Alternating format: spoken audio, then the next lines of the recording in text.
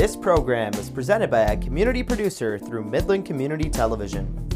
The City of Midland and MCTV are not responsible for the content of the program. The views presented do not necessarily represent those of the City of Midland or MCTV. If you would like to produce your own program, contact MCTV at 837-3474 or access our website, cityofmidlandmi.gov/MCTV. The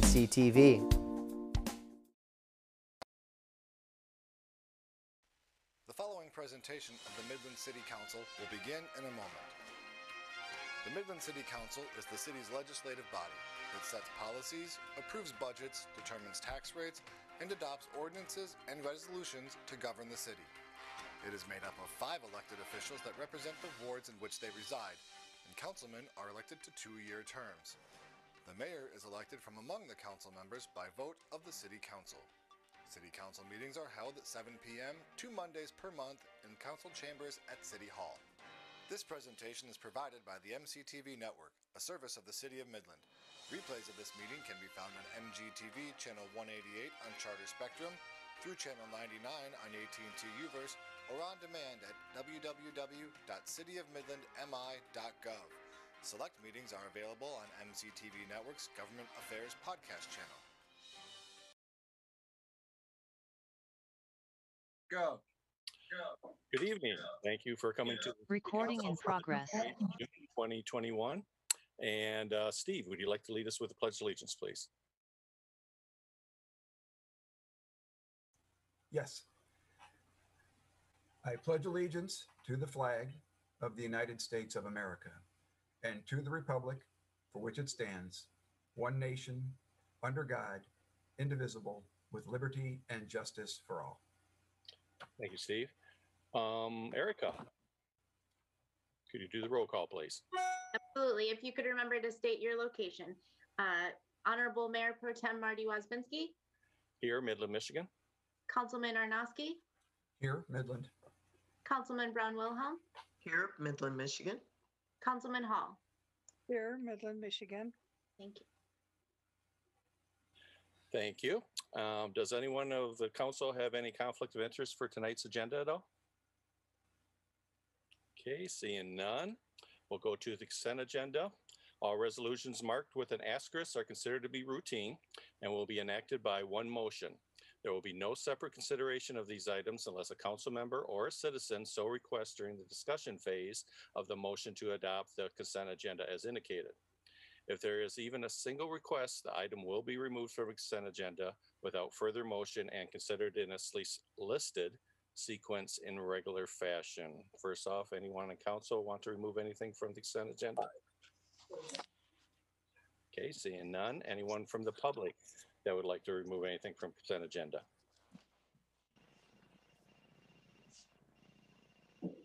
Okay, seeing none. If I could have a motion. So moved. Diane. Second, Steve. It's been moved and seconded. Erica, could you do a roll call vote, please? Councilman Arnosky, Aye. Councilman Brown Wilhelm, Aye. Councilman Hall, Aye. Councilman Wasbinski. Aye. All right, continuing on, we have no proclamations or public hearings for tonight, but we do have time for public comments. This is the scheduled time on the City Council's agenda for interested citizens to address us on subjects pertaining to city government that is not on the agenda this evening. If you have a comment on an item that is coming up later in the evening, please hold your comments until that time. If you came to address an item on the consent agenda that was already approved, we would still be happy to hear from you on this item. Is there anyone who would like to make a public comment?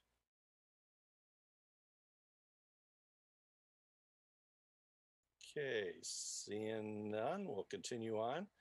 Does Tyler have to unmute people? I don't know if he They are allowed to talk right now, and no one has unmuted themselves initiating they want to talk, so I believe there is no comments. All right. Okay, going on to item 4, which is the second reading of adoption of the water ordinance. I think we're going to combine that with item 5 for the presentation with the sewer ordinance. Peter, you're going to be doing this? That's correct. I'll present both. Let me share my screen. Good evening. Good evening.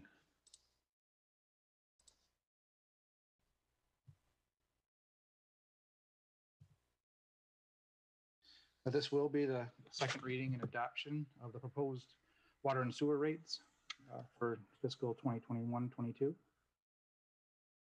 Every year, we review the water and sewer rates as required by ordinance, and we match those unnecessary costs for operating, for system capacity improvements, while maintaining a healthy balance of our working capital and set the rates accordingly. As you mentioned, there will be two resolutions needed, one to amend the water enterprise fund, the water rates, and one to amend the sewer rates for the wastewater enterprise fund.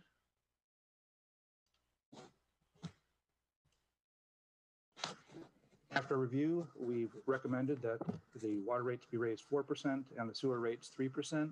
That's in line, you can see, with recent years where we've averaged 2.5 to 4.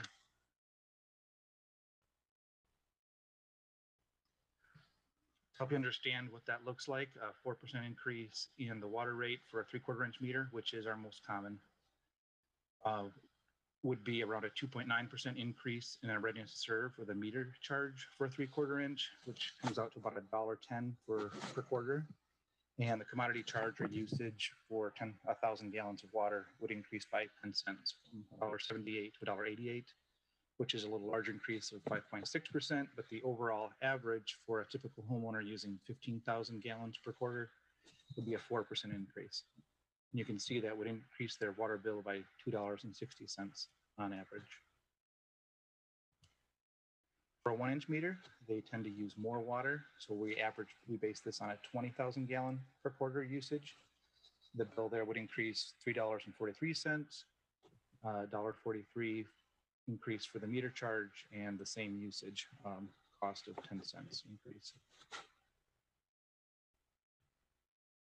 This is the actual changes to the ordinance, the language. So there are the respective meters from 5/8 up to 8 inch, and the increases that they would see on their quarterly bill, and the usage charge at the bottom, they're going to $1.88 per 1,000 gallons. For sewer rates, we're looking at similar changes, but we recommended a 3% increase. So the readiness to serve charge would increase 74 cents for a 3/4 inch meter. Commodity charge would increase 13 cents to $2.68. The overall average for a typical homeowner would be a 3% increase or $2.69 for 15,000 gallons per quarter. For the 1 inch meter, as I mentioned, 20,000 gallons, we're looking at a $3.56 increase. It's also 3% average. The meter charge is going up a little less than $1. And this is the ordinance language changes for the sewer. So the respective meters and then the commodity charge there at the bottom. I'm going to $2.68. Overall, the combined change, since most people have water and sewer service at their home, it's a 3.4% average increase, or $5.29 per quarter, or up to $160.14 their quarterly bill. For 3/4 inch, for the 1 inch, it's about a $7 increase, also 3.4% average, and $2.10, 47 cents. $2, yeah, you get it, for the 20,000 gallons for combined for the 1 inch. You can see we're still quite a ways below the surrounding communities. Bay City is close to $400 for a 3/4 inch. Saginaw is around $260, where we're around $160 for a 3/4 inch meter. For the 1 inch, Bay City is over $650. I don't remember the exact, $670 for theirs for a quarter. Saginaw is around $560, and we were at $160 per quarter. So this is the second reading and adoption of the water and sewer rate amendments. It requires a 3/5 vote to approve, and the ordinances would take effect July 1st. Are there any questions on that? Thank you, Peter. And so is there any questions on either the water ordinance or the sewer ordinance? All right. Are there any public comments on this at all?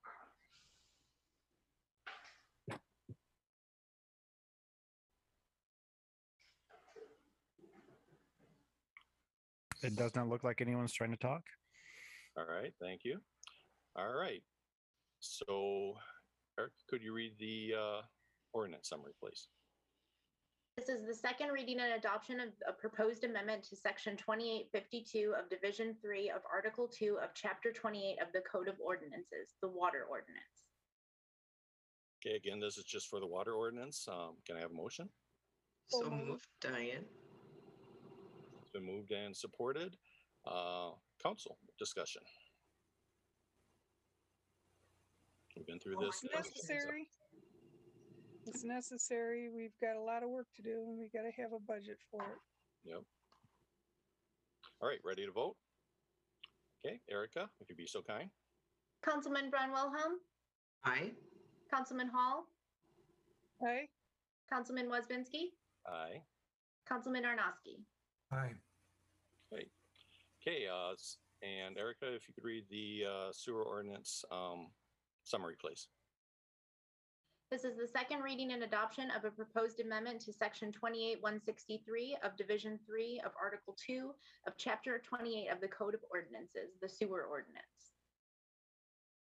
All right, do I have a motion? So moved, Steve.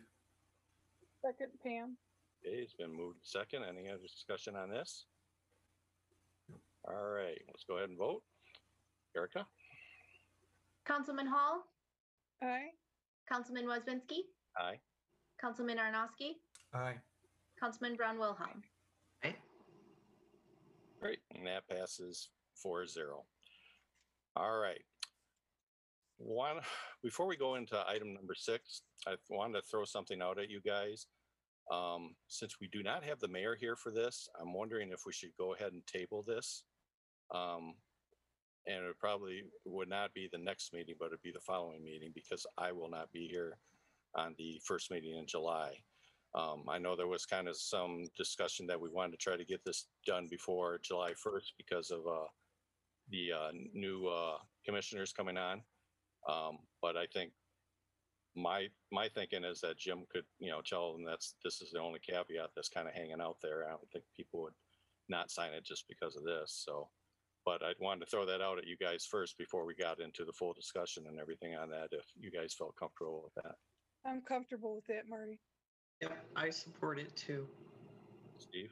Yeah, I can go along with that. I know I was pushing to have it done before the Right. the first, but I can wait. It's might as well have a discussion amongst the 5 of us as opposed to just 4. Okay, that's what I was thinking too. All right. Erica, do I have to do anything on that, or do we have to We need a motion and a second to table it, and then we can vote on it. All right. Could I have a motion, please? So moved, Pam moved. Hall. Oh, second, Diane. And move the second. Erica, if you could do the vote, please. Sure. Councilman Wozinski, Aye. Councilman Arnosky, Aye. Councilman Braun Wilhelm, Aye. Councilman Hall. Aye. All right. Very Sorry good. about that, Thank you. Ranson, but No, I will bring it back. I think it's 2 meetings away as you indicated, and that'll be a full council. all right, Thank you. great. Item number 8 is City Modern Public Participation Plan grant. You're going to present on this? I will, yes. Thank you and good evening, members of council. I'll go ahead and share my screen. All right. So this is the draft public participation plan that's in front of you this evening for review. Part of the overview of tonight's presentation, I'll talk about just the different facets of the plan itself, which is going to focus largely on more of the philosophical approach as to how we undertake a large planning process like this. I'll go through some goals and guiding principles, focus on some key stakeholders, talk a little bit about the specific work for City Modern, then review some tools and strategies following by the communication outcomes, and then how we're going to evaluate and be able to adopt on the fly to do improvements to the plan as we move forward. So with that, the communication, or rather guides and goals and guiding principles that were contained within the plan, these include creating a shared vision and future direction based on authentic community engagement, ensure that the city actions align with public participation, recognize public participation as integral to decision-making across all city departments, actively engage in public participation throughout the planning process, support innovative and continuous development of public participation tools that support our diverse community. Public participation tools shall be suited to the community and its needs. And then lastly, that we would report back to the community and improve upon our public participation plan as this project moves forward. So with that, the public participation plan really does rely on identifying key stakeholders within a community. And when we use the term stakeholders, that doesn't mean special interest or those that maybe are only economically advantaged or something of the like. It really is meant to identify logical and intentional categories of the community in order to best understand how we can reach all residents, business owners, and community organizations. So with that, the list that is presented on page 3 includes things like appointed officials, business owners, city staff, county government, economic development and chamber of commerce type organizations, environmental organizations, faith-based organizations, major employers, potential investors, philanthropy, real estate professionals, senior groups, students, K through 12, as well as university students, and young professionals. And that's just kind of a sampling of the listed stakeholders that are identified on page 3. But the reason why we are going through and identifying these types of stakeholders is because we want to be able to logically understand and be able to fine tune the types of approach that we're going to use in order to reach out to these specific groups of people. A interface between city staff that's and the planning commission that's leading City Modern with community government is certainly going to have to look a little bit different than it will with meeting with a senior group, for example. Students K through 12 is going to have to look a lot different than meeting with city staff. And so as we identify the key stakeholders, we then are able to use the tools that are identified later on in the plan to be able to approach things in a more intentional way and be able to gather that meaningful public input that we're wanting to receive throughout the different phases of the plan itself. So the phases of the plan really are separated out into 5 larger categories, and you actually have 3 sort of major categories within that, with the final drafting and adoption being really at the end of this green section here before we move into the implementation of the vision. But I want to stress that we're currently at the very first phase, which is Imagine It, and I'm going to go into a little bit more detail on what that is here in the next few slides. But as we proceed through the visioning process, we'll ultimately get to the formalizing of the vision and then implementing of the vision itself through action plans as well as other implementation plans that the city has control over. Public participation in all facets of this is very important because it is necessary for us to get feedback from the community as we proceed and be able to understand that we are fine-tuning and creating that vision and formalizing that vision that everyone is wanting to participate in and has had a chance to engage in the full process. Some things that I will point out, though, is it's going to be a little bit different how people engage with the planning process as we move through this. And the reason for that is because the types of questions that we'll be asking people to engage with us on and to be able to answer are going to be a little bit different. And everyone is their own individual person that has their own type of understanding of how these types of things work. And there may be people that are more fine-tuned or really leaning in or keen on wanting to participate in bigger picture strategizing or big visionary type of things and really the Imagine It category that we're in currently. There may be others that really like to dive deep into the minutia of plans like this. And so they'll be a little bit more keen on wanting to engage as we get a little bit further into identifying some of those clear strategies that have come out of Imagine It as we go into the Plan It, and then even further on when we have draft it and adopt it. As I think everyone on council knows that you can talk about specific projects, you can ask for community engagement, you can go out and you can make a lot of effort in order to try and gain as much participation as possible. And there will always be a portion of the community that comes back and says, we have not heard of this, and now we're going to react to what you're putting in front of us in the form of a draft plan. And so there will be parts as we go forward with this where we are going to get people that are wanting to simply just react to the content that's being put out in front of them, and ones that maybe haven't been all that keen on wanting to participate early on. So that is something that's just really the nature of the planning process and how public participation works.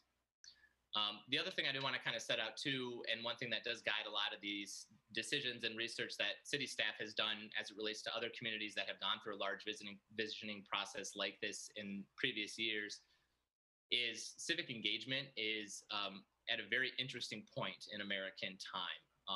Not that long ago, there was a lot more civic engagement where people did recognize the value of wanting to participate and the duty that came along with that and the interest of wanting to be able to engage locally. We don't necessarily have that across our culture currently. There are a lot of people that do tend to engage, and I would say that actually Midland is probably above average when it comes to civic engagement with other communities around the state that are our size.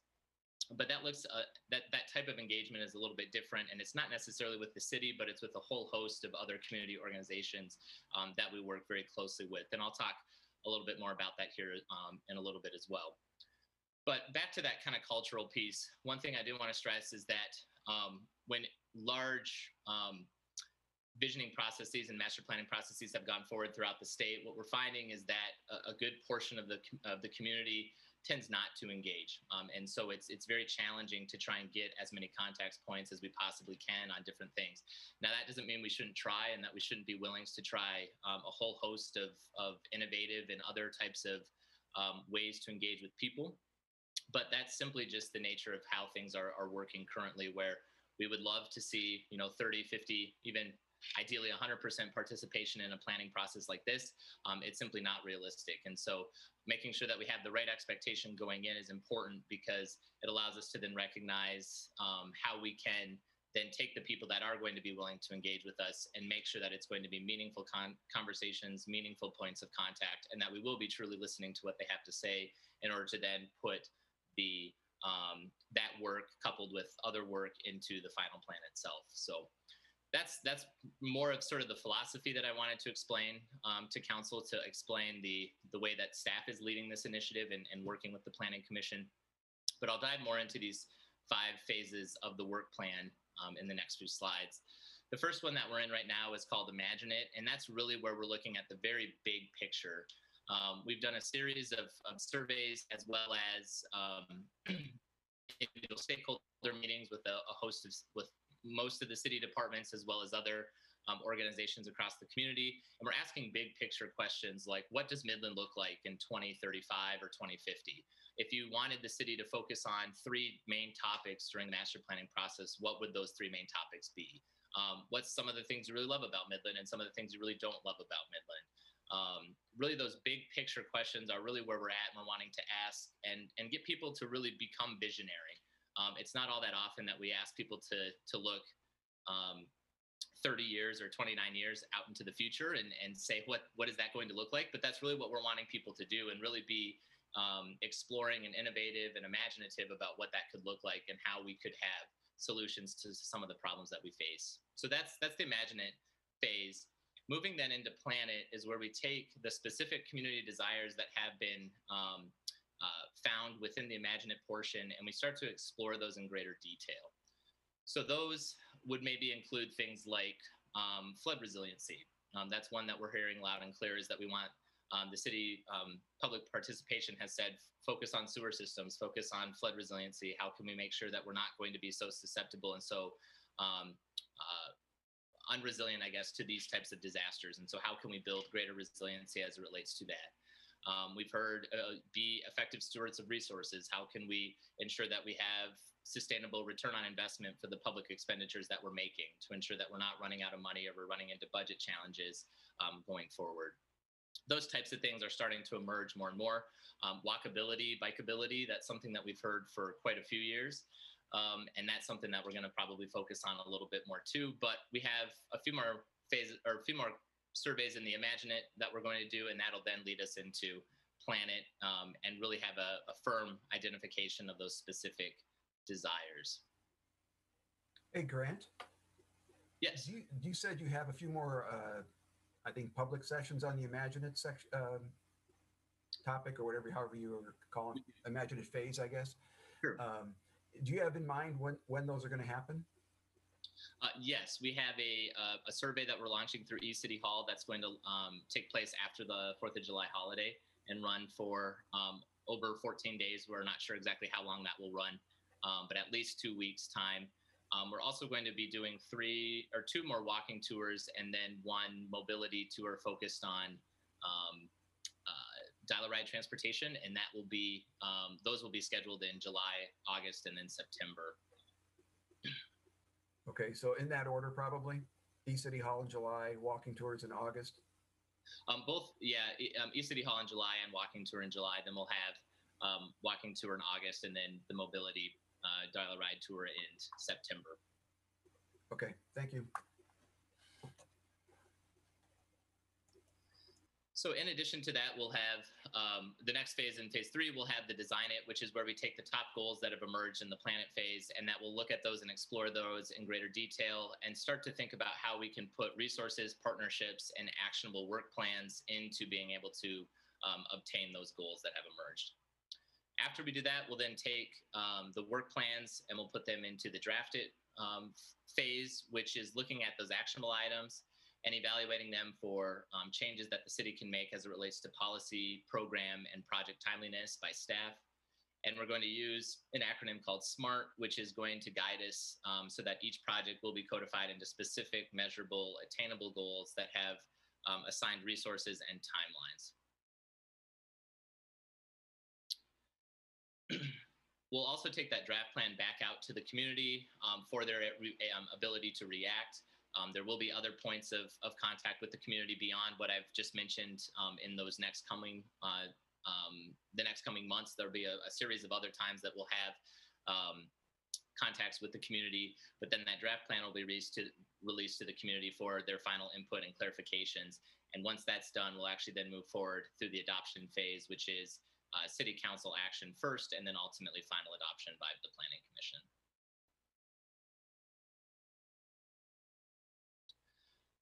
So switching gears a little bit to talk about the tools and the strategies that the staff are using and the Planning Commission in order to get the word out on the master planning process. But the biggest landing page is midlandcitymodern.com. That's a website that's updated multiple times per week with as much information as possible to try and get the word out on different events that are happening, as well as reporting back out information that we've already obtained and input that we've already received. The engagement tools that staff will be utilizing include one-way forms of communication like announcements, where we are simply trying to get the word out to people, and that's through a variety of different channels, including city social media, press releases to area media sites, including Chemical City Paper, as well as the Midland Daily News. We'll then have the other way of one-way communication, which will be surveys, where we're asking the public to fill out different surveys and then report back to us that we'll be able to analyze that information. The walking tours that I mentioned is actually something that we've done one of so far. 2 Thursdays ago, we did host our first walking tour that started at the library. We had around 15 people that participated, which is actually a very good crowd for something like this. And the walking tours really are geared at trying to dive a little bit deeper into the ideas of walkability and bikeability, but also talk about concepts of social equity as it relates to people that may not be able to drive or are relying on other forms of transportation than simply a personal vehicle. The stakeholder meetings are also things that we have done a few of that I mentioned. And in addition to those general public input opportunities that I mentioned to Councilman Arnosky, we will be hosting continued stakeholder meetings, and those will include public meetings where we'll look at different stakeholder groups and have a specific input session for those people.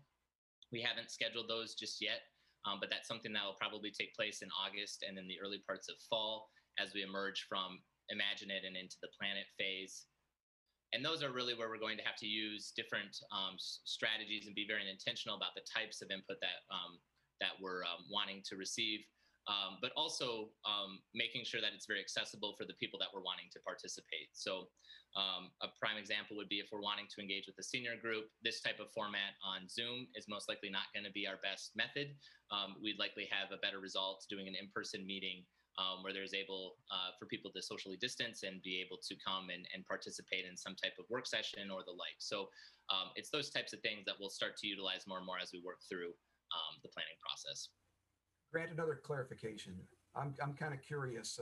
What do you consider to be a senior? That is a good question. I'm probably going to line on the around the age of 62. That would be typically where that time falls.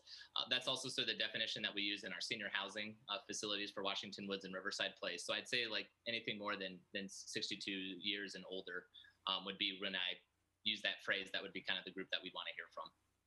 Just curious how you're going to target those folks because not all of them are in Riverside and. Absolutely. Nope, that's a very good point. And actually, that's where you find that print media is probably the best way to target that group is through the daily news. That tends to be their largest readers, and so we would use tools through that. We're also going to start to utilize branding or announcement opportunities through dial-a-ride transportation for people that are either inside the bus, and we're exploring at the moment options of being able to wrap the bus with an announcement, some type of sign that could be attached to the bus where it would announce this website or have other types of information. So, yes, so that's one example of how we would reach out to that group. Okay, thanks, Grant. And Grant, have you thought about some of the nonprofits that also reach populations in our community that may not, be aware of it any other method? Yes, that's actually a very good point. So we've started to explore communication through the Continuum of Care, which is also called the local planning body. And that's the nonprofit group that works with issues of housing and homelessness. And there's quite a few different organizations where we can get information out to them. So that is one particular avenue that we're wanting to engage with that group of people. But that would include representation through organizations like Open Door, Home to Stay, Shelter House participates in that as well. Okay, good. Mm-hmm. All right.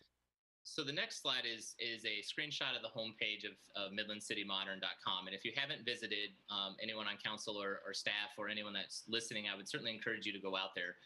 As I mentioned, it is going to be updated regularly, and we're wanting it to be it seems cluttered with all of the arrows that I've added to it, but we're wanting the front page to be fairly straightforward, and it's not going to have a lot of graphics within the site. It's going to be really a no-nonsense kind of website where there simply is the type of content that we're looking for without a lot of the visual elements that can kind of start to create a little bit of clutter on it. So a few areas I did want to point out in particular that people can get up-to-date information would be the news and events page. So if you scroll up to the top where the orange arrow is at, the news and events page would actually take you to a screen which highlights a categorical updating page of what has been happening and what type of information have we received to date and what's going to be coming up in the future.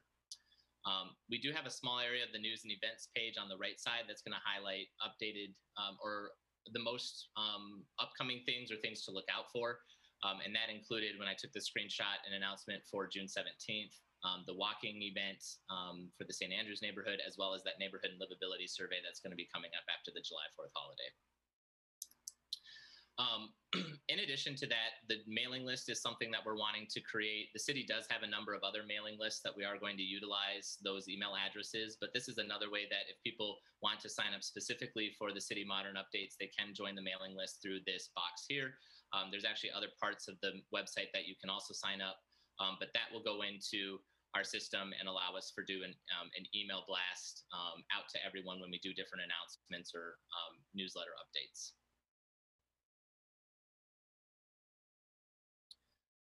One of the things within the tools and strategy part of the plan is a beefed up section that I think is very Midland centric. One of the things I probably should have mentioned early on is that a lot of this framework we're actually utilizing through the Imagine Kalamazoo process that had gone forward. So if anyone did research ahead of time and saw, well, these graphics look similar and this plan looks very similar to Imagine Kalamazoo, it's true, because a lot of that work that they did has been quite successful and it was very recent. And we wanted to ensure that we're utilizing a framework that has been proven in a fairly similar sized community to Midland, albeit Kalamazoo is a little bit larger population wise. But one of the things that I think is important and why we've chose not to go maybe a cookie cutter route with a consultant is really because Midland has a very unique set of network that includes a lot of committees that are community based, a lot of panels, a lot of initiatives and task force. And they're working on a whole host of different topics. And that includes anything from substance abuse. It can include things from health and human services and the community health improvement plan, communities of excellence through the community foundation and the community success panel, the work of We Hear You and the diversity, equity, and inclusion work that's happening through that, and the cultural awareness coalition through the Midland Area Community Foundation. I could go on. And I don't know if anyone in Midland has an exhaustive list of the community-based organizations and network that we really have. But if you look at it from the lens of understanding what the community is wanting to work at and what they're wanting to desire for the future, it's an incredible network that we can plug straight into and be able to utilize their work and simply build on it. And I think that's very important because the last thing we'd want to do is for city staff to start to say, okay, let's have a conversation around substance abuse, for example. There's already a whole group of people that are working on this. And rather than us recreate the wheel and duplicate effort and probably most likely fatigue those that have done work in that particular area, it's really going to be advantageous for us to engage directly with them and understand the players and the work that's already happening so that we can build on top of that. And that's something that I know since I've been with the city since 2013, it's a very organizational wide understanding that city staff need to start to build those networks and engage in those. And so those networks are very tight, and I know city staff have already created a lot of those inroads, and so it's simply going to be utilizing them for the purpose of City Modern. And so that, I think, is something that's advantageous to us. It also provides a lot of background and information that we can go off of as it relates to exploring some of these other concepts in detail.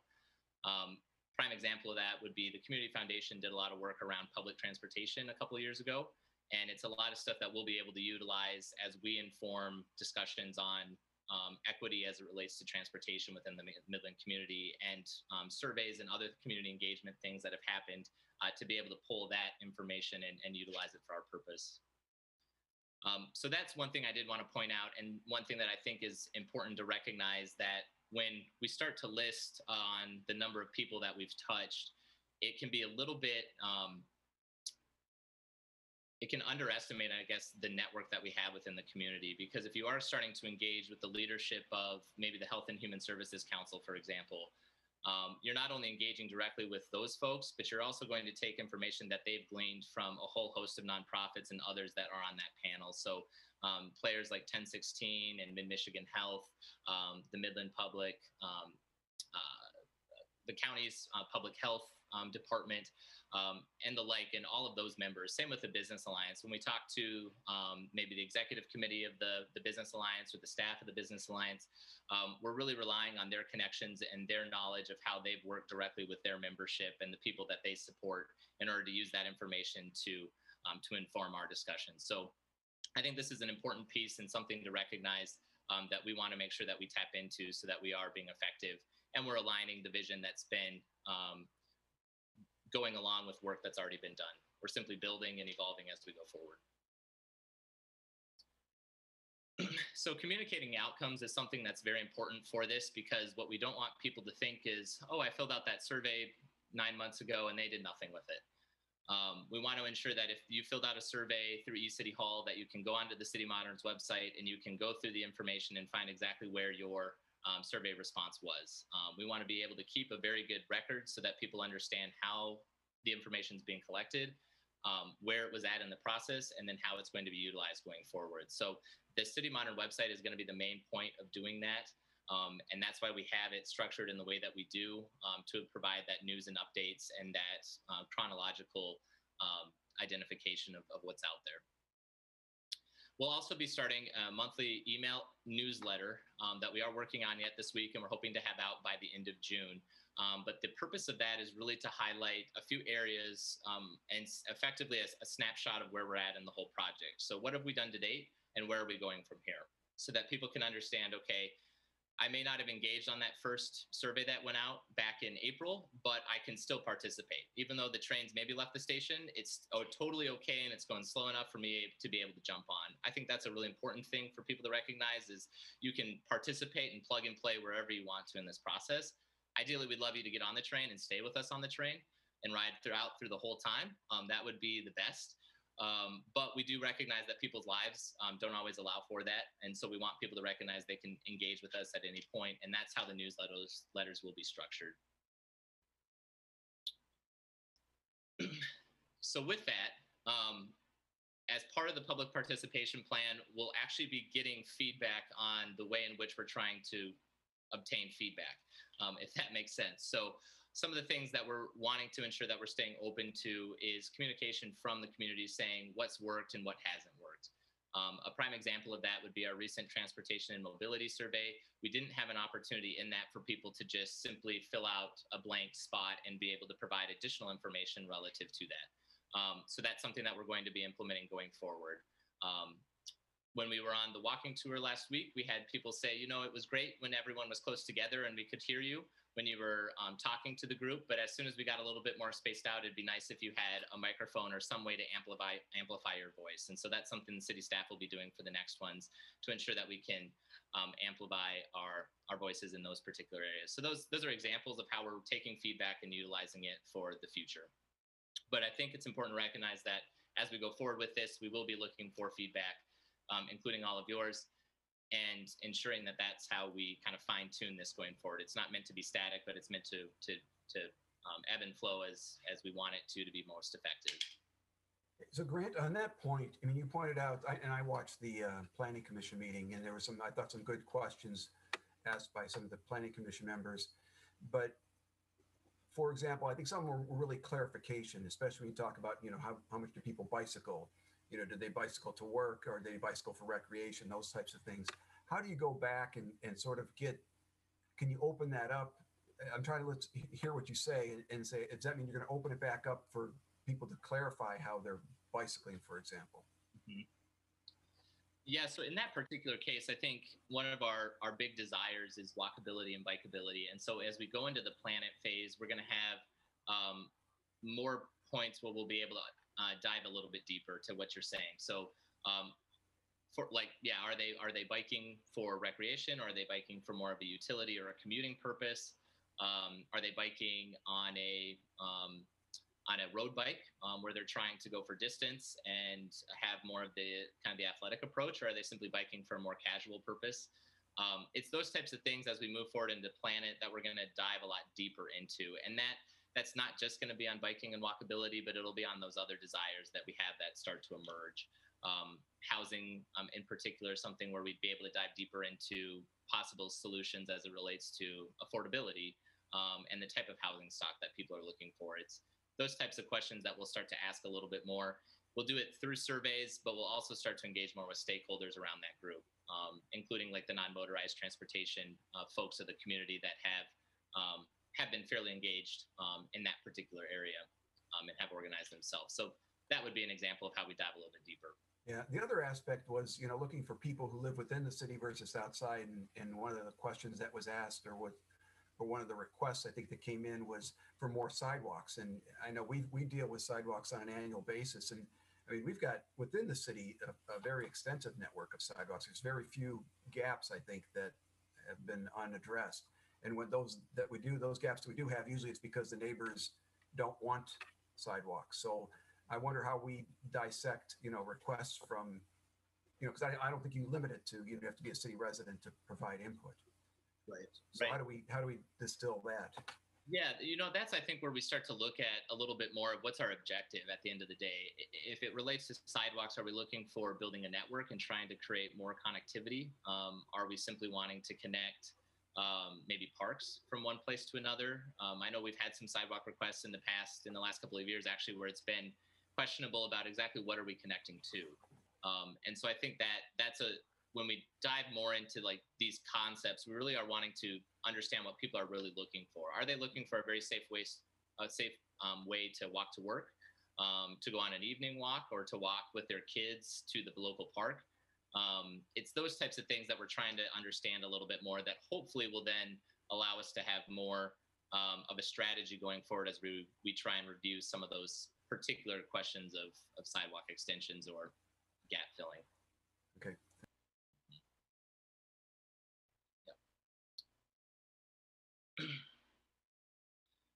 All right, so that does conclude the overall public participation plan. I think one thing I do want to point out is even though we do have a couple things that are in the immediate forefront as it relates to specific stuff that we will be doing, one of the things we don't want to do is put the cart before the horse. So we're reluctant to schedule out 3-4 months in advance some of these events, mostly because we want to ensure that we recognize where we're at and then fine tune how we can move going forward. So with that, it's going to be, we'll probably have a lot more clarity as it relates to between going from now to August as a means to diving into more of those finer points and the types of ways that we'll be doing that. But we don't have sort of a 12-month plan of every single event and every single date that's going to happen, simply because we want to make sure that we are being reactive to what the community is saying. So that's kind of the one last piece I did want to make mention of. As it relates to the action that's being requested of council this evening, the resolution is to receive and file the plan as drafted. And then with that, I'd be happy to entertain any additional questions. Right. Questions for Grant? I have a question, but it's more for Jim.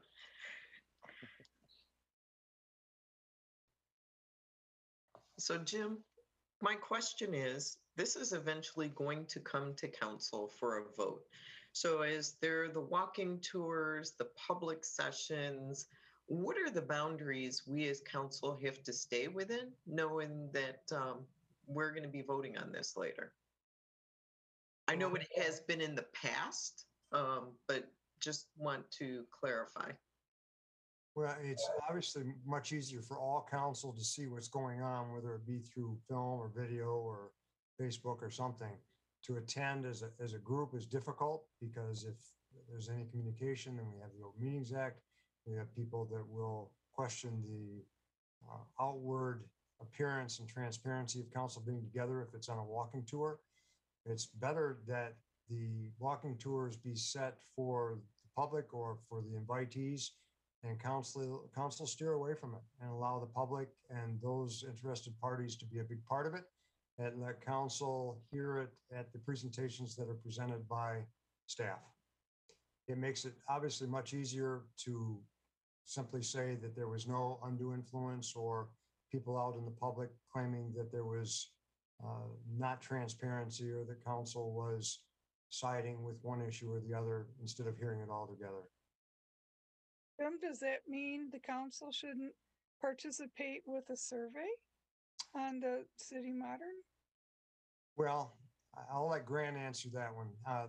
The surveys, I'm not that involved with the surveys, so I'm going to have to punt that one over to Grant. Sure. So in the past, I know we have asked for council not to participate in the City Hall surveys, mostly because those topics are something that would come forward in the future. I think probably better than going out and filling out the City Hall survey would be sending an email to myself of maybe your individual thoughts on that particular topic, since it is really intentional for us to get the information from members of the public.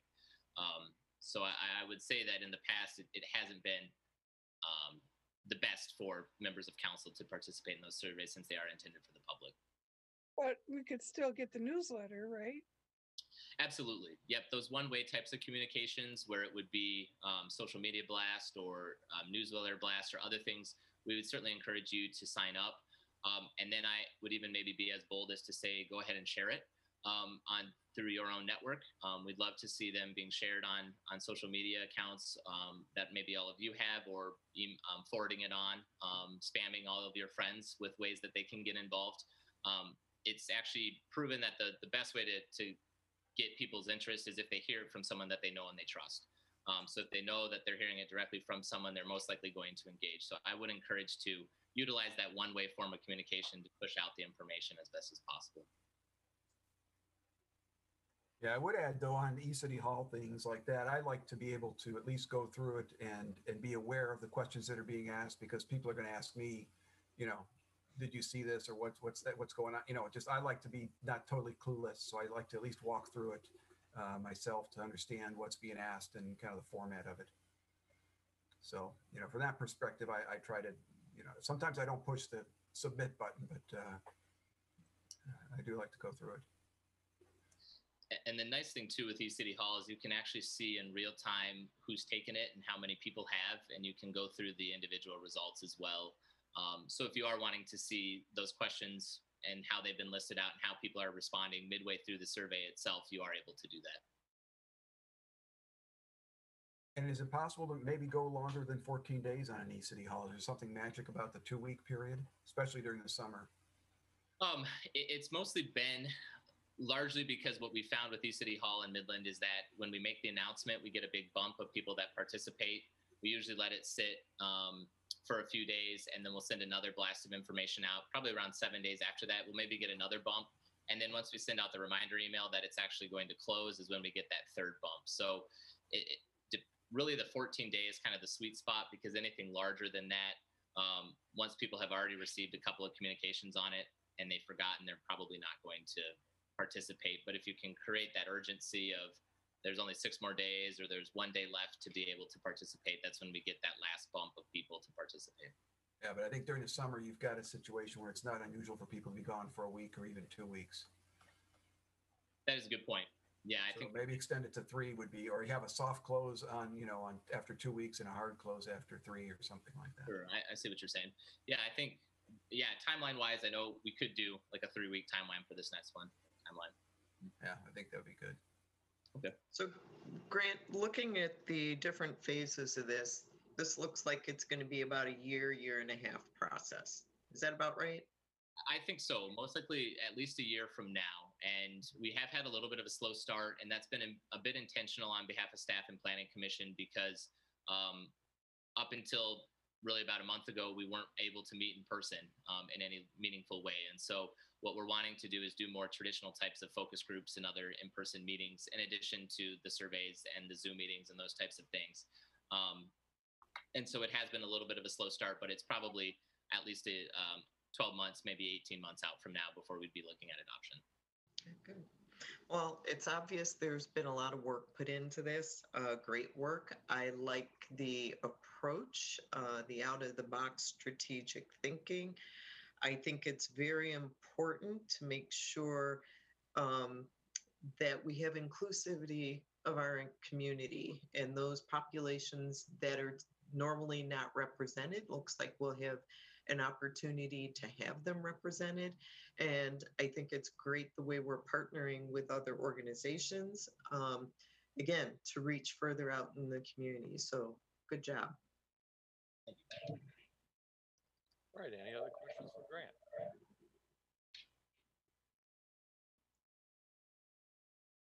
Were you able to hear me? Okay, cool. All right. Thank you, Grant. I appreciate it. Selena, could you do the resolution summary, please? This resolution receives and files the City Modern Public Participation Plan. So moved, Jim Hall. I have a motion. Second. All right, discussion. It's a great plan.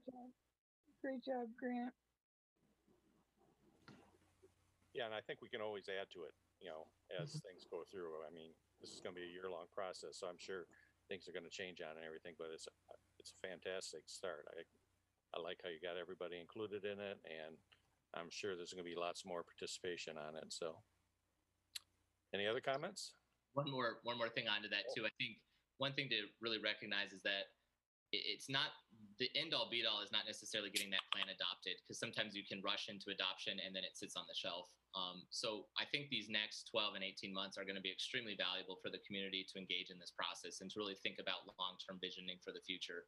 And there's a whole benefit that gets created just simply by having these kind of conversations and creating these types of communications. So I should have said that during my presentation, so I apologize to jump in now, but I think as a planner, one thing I will say is that there's a lot of value in just having the planning conversations, and it's an exciting time for the city. Great. All right, ready to vote?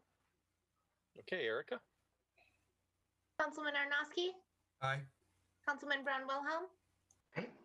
Councilman Hall, Aye. Councilman Wasbinski. Aye. Right, and that part passes 4-0.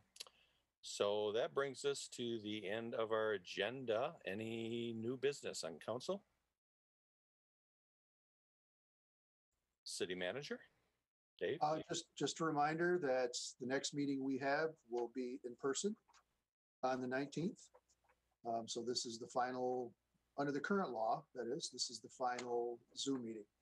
All right, and that'll be on July 19th, 2021. So it's about giving you guys a break for about 3 weeks there.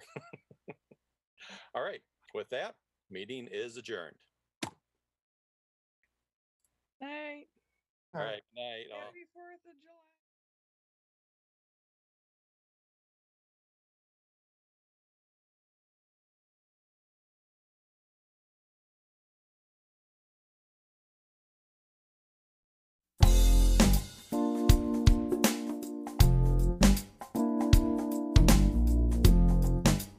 This program is presented by a community producer through Midland Community Television.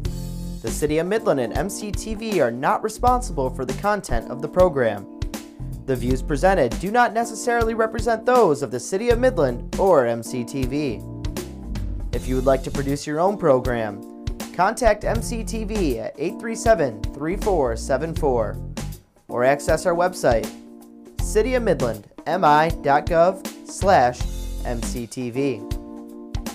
We hope you enjoy the following presentation.